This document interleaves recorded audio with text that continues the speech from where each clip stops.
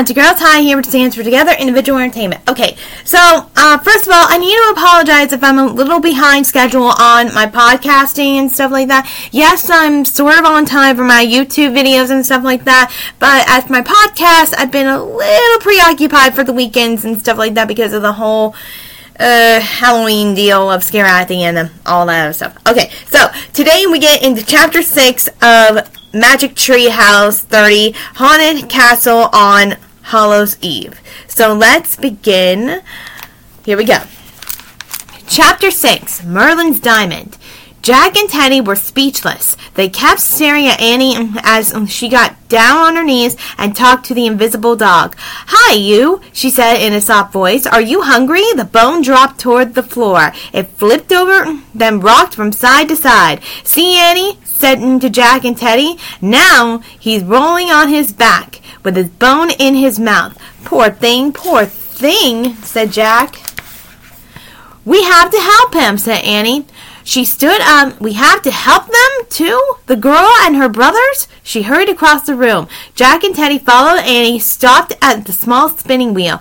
"We can't see you," said Annie, "but we're not afraid of you. We want to help you. Can you hear me?" The spinning wheel stopped. Spinning, "She can hear us," Annie said to Jack and Teddy. Annie turned back to the ghost girl. "What happened to you and your brothers and your dog and everyone else in the castle? How did you all become invisible?" Jack felt a wave of cold air whoosh past him. "I think she's moving," said Annie. "Aye," said Teddy. To the looking glass, see, an invisible finger had begun to write something in the thick dust of the mirror. 4 words slowly appeared. "Diamond of Destiny stolen." "Diamond of Destiny stolen? Oh boy, this is going to be good." "I can't believe it," said Teddy. "This must be the secret castle that the guards of Diamond of Destiny." "What's that?" said Jack. "A magic diamond that belonged to Merlin," said Teddy. "It was said to handle the very sword King Arthur pulled from the stone many years ago." "Oh, I know that story," said Annie. "That's how Arthur became king." "Yes," said Teddy, "and someday the Diamond of Destiny will give the same strength and power to the next rightful ruler of Camelot." "That's what Merlin must have meant when he said the future of Camelot depends on us," said Annie. "Indeed," said Teddy. Wait, said Jack. "I'm confused. What does the Diamond of Destiny have to do with invisible kids and dogs?" "After Arthur became king, Merlin gave the diamond to a noble family of Camelot," said Teddy. "The name of the family was kept secret. As long as the family kept the diamond safe, they would have good fortune. But should they fail to protect it, they would fade from life." "Oh, so the family let the diamond get stolen," said Annie. "And now they're all turned into ghosts." "Precisely," said Teddy. "I wonder where the diamond was kept," said Jack. "Good question," said Teddy. "Certainly some special hiding place, perhaps, in one of the towers." "Guys, look," said Annie. She pointed into the wall near the mirror.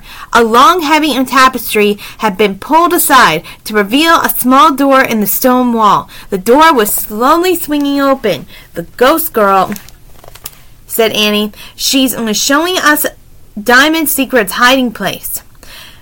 The 3 of them hurried to the stone wall and looked inside a tiny cabinet.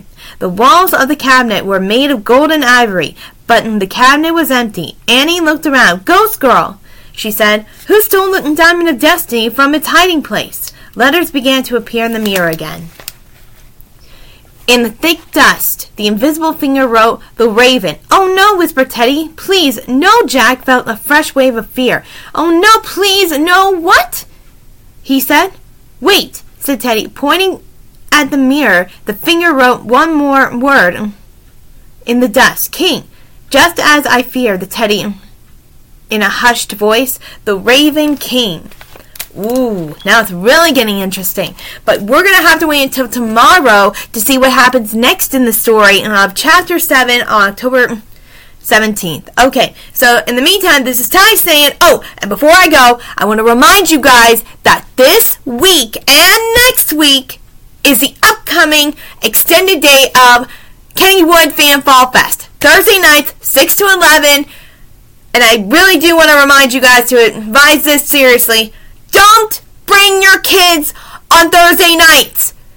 Do not bring your kids on elementary through high school because it's a school night. You probably have rehearsal, practice, day before a game, a competition, whatever. Don't do it, okay? Just let your college and university and adult level people know, kids or whatever, let them know there's an extension. But, as I said before, don't bring your elementary through high school levels. It's a school night.